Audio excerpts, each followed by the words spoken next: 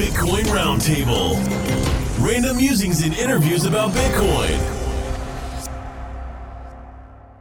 Well, hello everybody, and welcome back to Bitcoin Roundtable episode 20! Woo! Yeah! Darren, Libby, hello. Oh, hi! We are very happy to hit 20 episodes, and we feel that we are learning and growing, hopefully along with you. We will be releasing episode 19 later on this evening, and it was an episode that was very educational for myself. But we'd like to thank Arthur for coming on last week from the Liquidity Network, and we hope you all spend the time and listen to what he had to say. It's been really nice, the north area of Ontario, this last week. Absolutely. And Libby was mentioning earlier about how her being from the UK is quite surprised that everybody flocks to cottage country the way they do. Well, I think it's a uniquely Canadian experience. I don't know if you go to your cottage in the States, but I think certainly in Europe we're really lucky because firstly, public transport is amazing and it's cheap. Mm-hmm. Not that it's not cheap in North America. For example, my sister just hopped to Italy this half term with her family for a quick break, and I think they stayed at Airbnb, so you can have a really cheap holiday in Italy relatively stress-free and easily. So England to Italy, Yes. a very cheap trip. Darren's renovating a cottage, and I would say it seems to me that a lot of people that we know, rather than going to Italy for a quick break, will go to the cottage. Like, I know your family's got several cottages, don't they, Vince? Friends with cottages, yes. I don't own several cottages, but Grandparents. you are right, but I or- think a lot of it has to do with the pure size of our country, which a lot of people really can't get their head around. When I lived in London, my parents had a cottage which was 8 hours north. Yeah. Wow. That's a And- long drive. How was that? It was up in the French River, way up there. Yeah, everybody flocks to the north during the summertime. Flock to the water, really. Well, we all grew up with that, right? When I was a kid, we all piled into the station wagon, went on the 3 or 4 hour drive up to a lake somewhere where there was a cottage full of cobwebs and such. You know, took about a day to get it ready for use, and then for a couple weeks, sometimes multiple times in the summer, you could stay up there, go swimming in the lake, or go hang out with the neighbor cottage kids and play around and catch I don't think I ever frogs. knew anybody who wasn't part of a cottage or didn't go to one or know Well, that's someone what who I'm owned saying. one. Yeah. I think it's a uniquely Canadian cultural thing. I think it's fairly prevalent in some areas of the U.S. Sure. Like, for example, New York. Summer in the Hamptons, I believe that's basically going to the coast to their cottage. Although I think the Hamptons are pretty exclusive, aren't they? But You it is know, very in Florida nice. and California, you're basically already at the Shangri-La type of destination. So Yeah. what's the point in going to a cottage because you're already by the ocean in a tropical weather? Although they probably escape in the summer, don't they? Because it's so hot. Yeah, but the other thing, airfare in Canada is very expensive. Yeah, see, it's not in Europe. Well, it certainly wasn't when I lived in Europe. You're right. It's through the We roof. pay a lot of money to fly up. You can fly to Europe cheaper than you Yeah. can fly Yeah. across Canada. Especially if you try and fly from here into Vancouver. Depending on where you're looking, taxes and stuff, it's probably $500 to fly from Toronto to Montreal. But I also heard, I think they're opening it up to competition now, so it should see a significant drop in prices as long as the competition sticks around. Sure, we've seen a lot of cheap airfare competitions in the Ontario marketplace, especially Canada. It needs to, but I think a lot of it's just we don't have the population. Yeah. There's no trains, really. Not a good system. Nothing like what you're comparing it to, a European No. system. You don't need a car in Europe, basically. You can totally Right. survive Yes. on public transport. And you absolutely could not survive in public transport here. Good within your cities. You know, what somebody was saying about Hong Kong. Back when I was engineering, I worked with a buddy. He went to Hong Kong because he had some family over there that he'd visit. Asking him what it was like, and he said it's just so easy to get to where you're going because you'd have like a pass or something, but it was accepted train, bus, taxi. Yeah. It was only one pass. You get off the train and then you go to the bus and they look at this pass and then eventually maybe in the last half kilometer to get a taxi, and the taxi would actually acknowledge that as well. Your pass works for all modes of transportation and it's just seamless. I thought that was really cool. Yeah, when I traveled in Europe in '93, I used Eurorail pass. Yeah. Wow, you're And- old, eh? Shit, I don't know how old I am. But I traveled Europe in 93 and I bought a Eurorail pass. And I could remember it cost me $400. An unlimited pass for the time I was gone. And it allowed me to do the train, the bus. Like, Everything. Yeah, everything I needed to go around. And it was just a booklet I carried and I just got it stamped. That's nice. London now they have the Oyster Pass, which is a similar thing, that you just carry a little card and you do a beep on the bus and the tube. So easy. In Canada, we actually have that kind of pass as well, but it's called cash. It's called Uber today. Unless you're in a metropolitan city, traveling to another metropolitan city in Canada, I think there's about 4 of them maybe. There's no integrated system. They keep wanting to do it. They keep trying. They get a little better, but the population density doesn't really support it. It's just too expensive. But hopefully we'll get there someday. But I like the cottage culture. It's inbred. The winters are so hard. Yeah. Some of our winters are 7 months, 8 months we're inside for. By the time cottage comes up, we run out of our homes. Yeah. I can't wait to get to a cottage.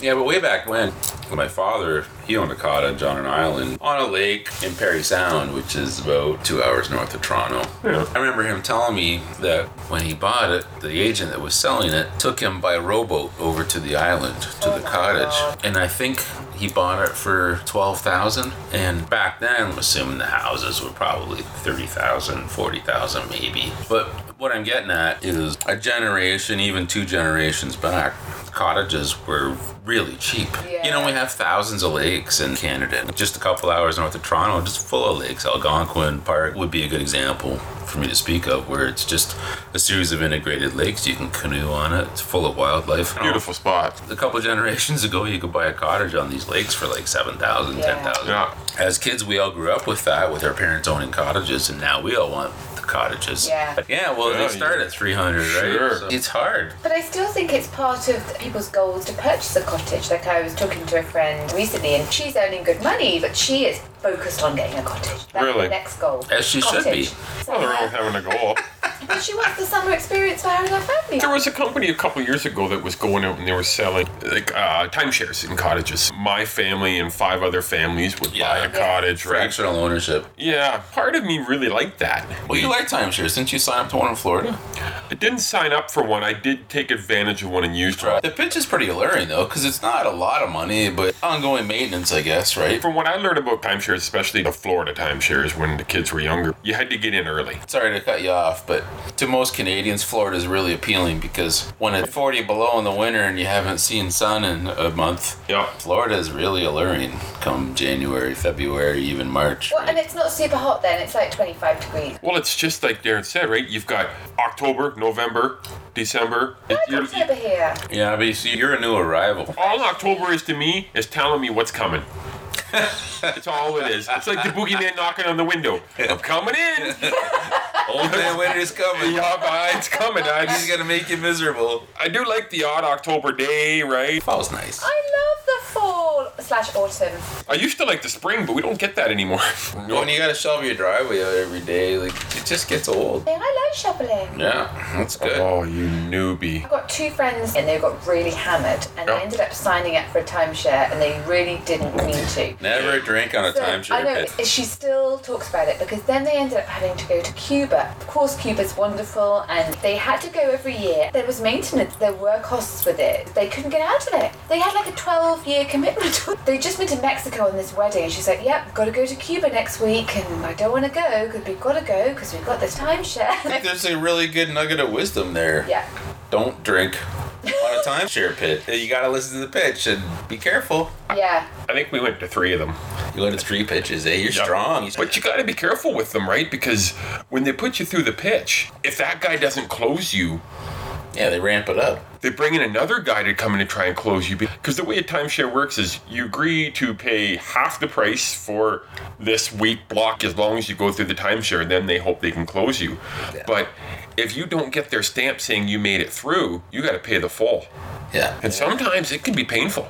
Oh, I screamed at the one guy the one time. I'm like, dude, it's 30 degrees out here. There's not a chance in hell I'm going to buy this timeshare. It just doesn't make sense to me. And they come back with another guy. And finally, this guy comes flying in, like the guy with the cape on. Oh, the hard pitcher guy. He comes on and he tries. I think timeshares make sense to some people, right? Big in Europe, I think in the 80s. I don't know how big they are now. Well, there's a lot of people that, I mean, you pass by billboards, right?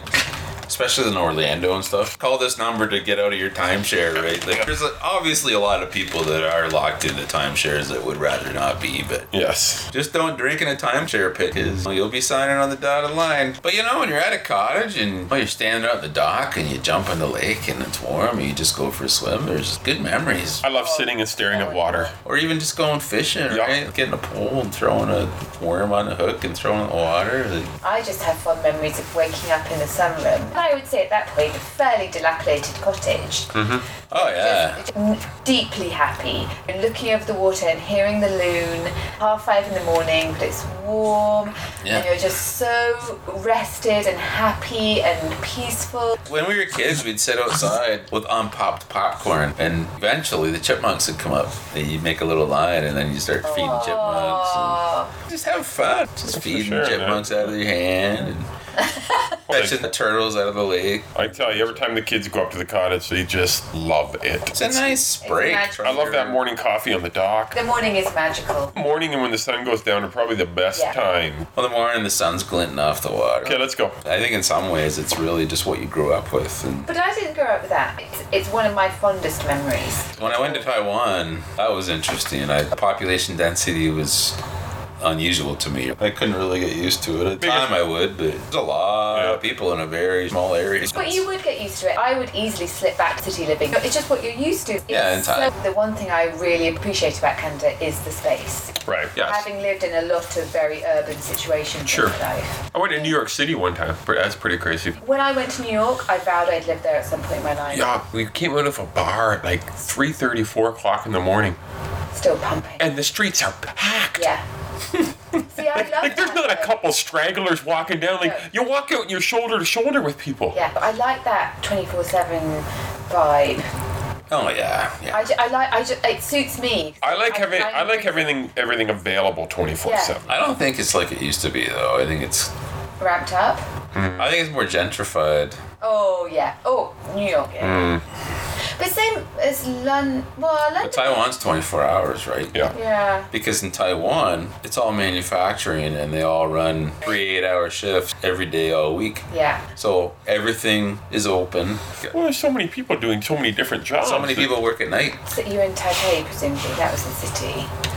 I was in Tainan. There's a lot of major cities and they're all very packed. It's a real interesting place, I thought. High-speed Yeah. trains are amazing. When I did a lot of work down in the city, I didn't hate it. I do like the fact that everything is very close. Yeah. You don't have to go far to get what you want, and you can get it pretty much any time. Yeah. And then you get back home, and I like that too. I have no issue living alone in a city. I But agree. with kids, I don't like it. Oh no, no, Very no, different no. with kids. I agree. Having kids in the city, it's Challenging. There are city kids though. sure there are. Yeah. There are, but I'd say most of my friends that have had kids have moved out of London. If you once can they get had out, kids. move out. Some of them are still in London, and of course you make it work. My general feeling is that it's a lot easier to have kids in the city when you have a lot of money. Oh yeah, I would love to live by the water in a smaller town and have enough money to have a place in the city.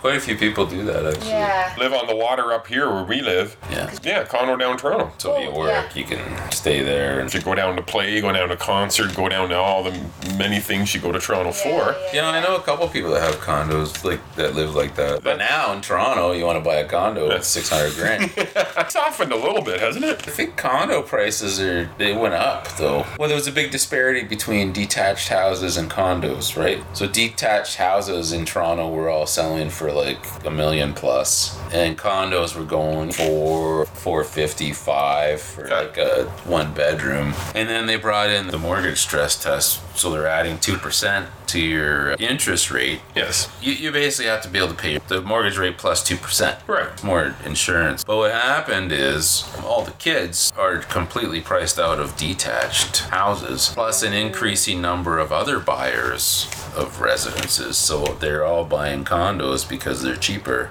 That's all they can get into. So yeah. it's pushing up the price of condos and bringing down the value of detached houses. Well, it's definitely better value to buy a detached. Only if the bank will lend you the money. The hidden scary part about condos is the condo fees, Yeah, right? it's very scary. You know who I think's doing quite well right now is some of these smaller lenders. Yeah. Because the people that are getting turned down by the banks that really, really want to own going to these smaller lenders. Yeah, they're 12% now. I heard. Was it 8% or 12% minimum now? It doesn't surprise me because I've seen a few that I know around the area. Their lifestyle has really picked up. Driving nicer cars. They're private lenders. Yeah, the private lenders out there. Yep. As long as your legalese is intact, because when they can't pay, you basically have to legally kick them out of their house and take possession. So it's not an easy living to be a private lender, especially in a housing market declining in value.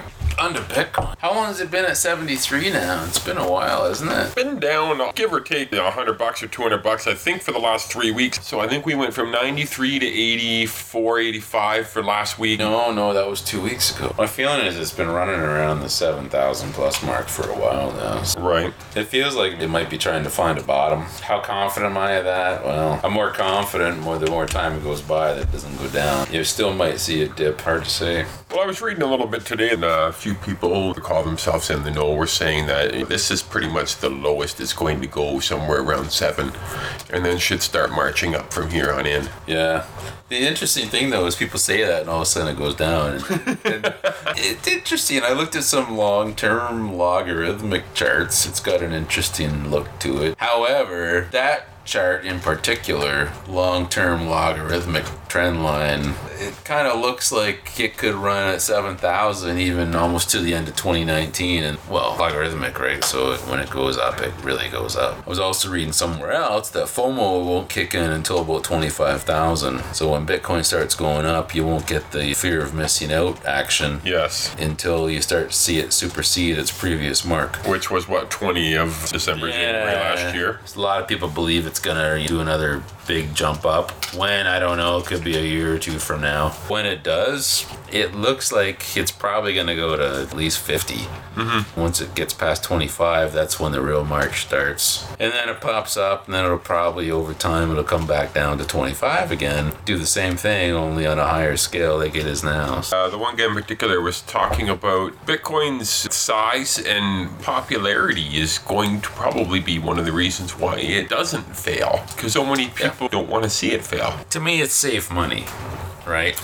There's enough people that assign value to it that if it goes down to 1,000, there's a lot of people out there that are going to be buying like mad.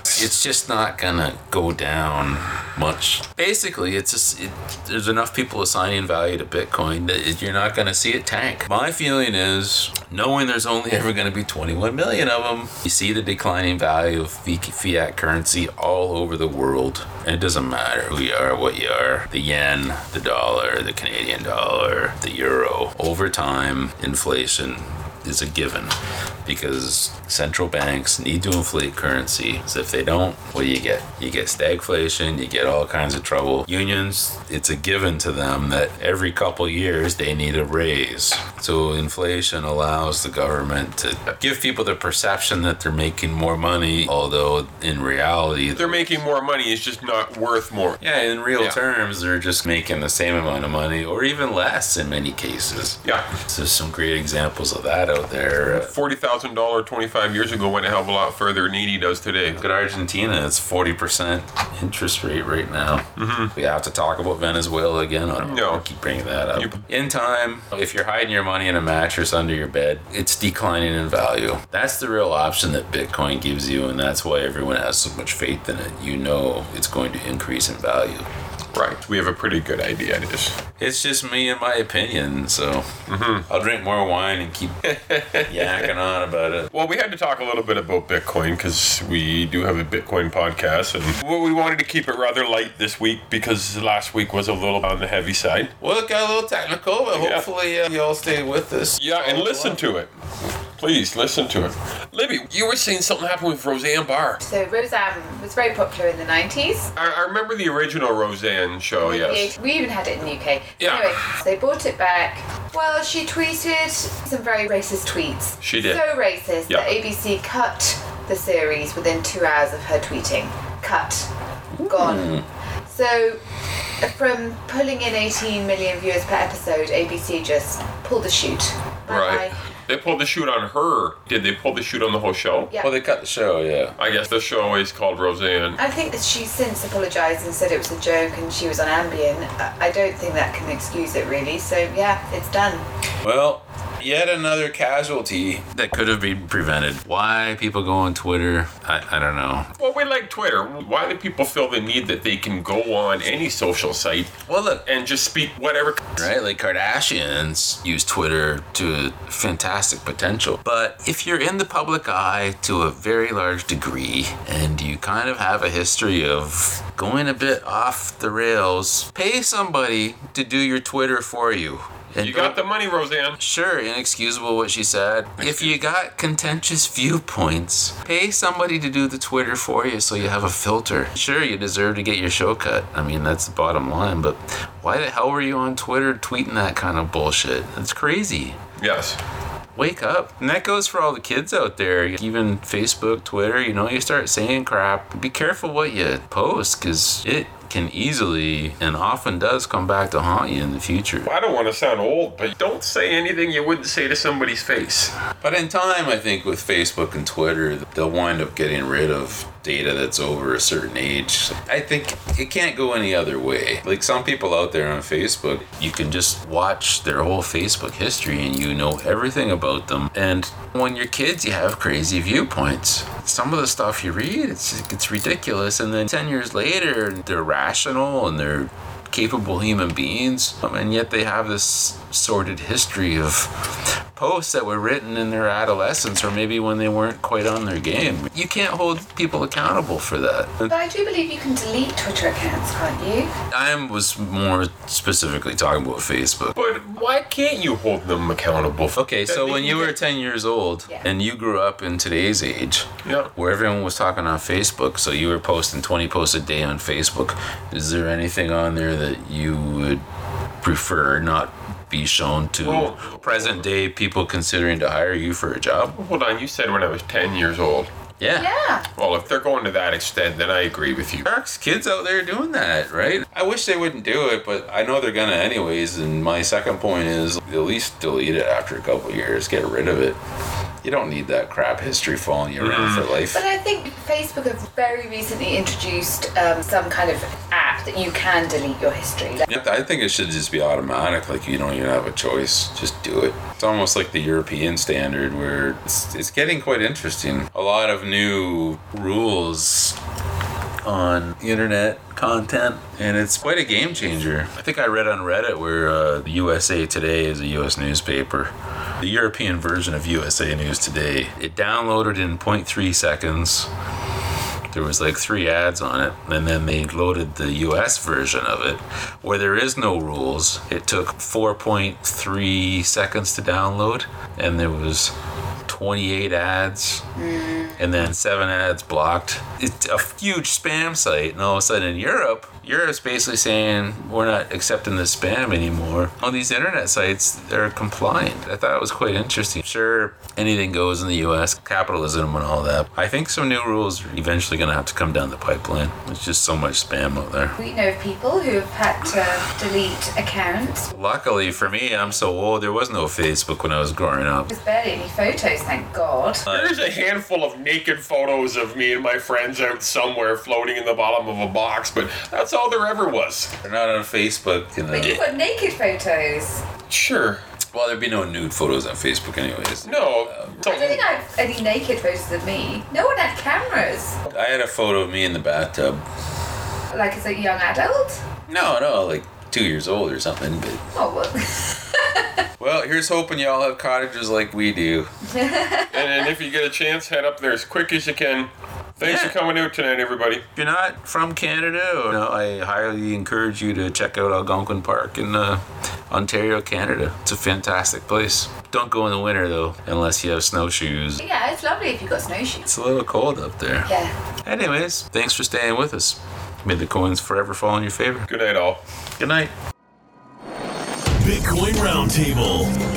Random musings and interviews about Bitcoin.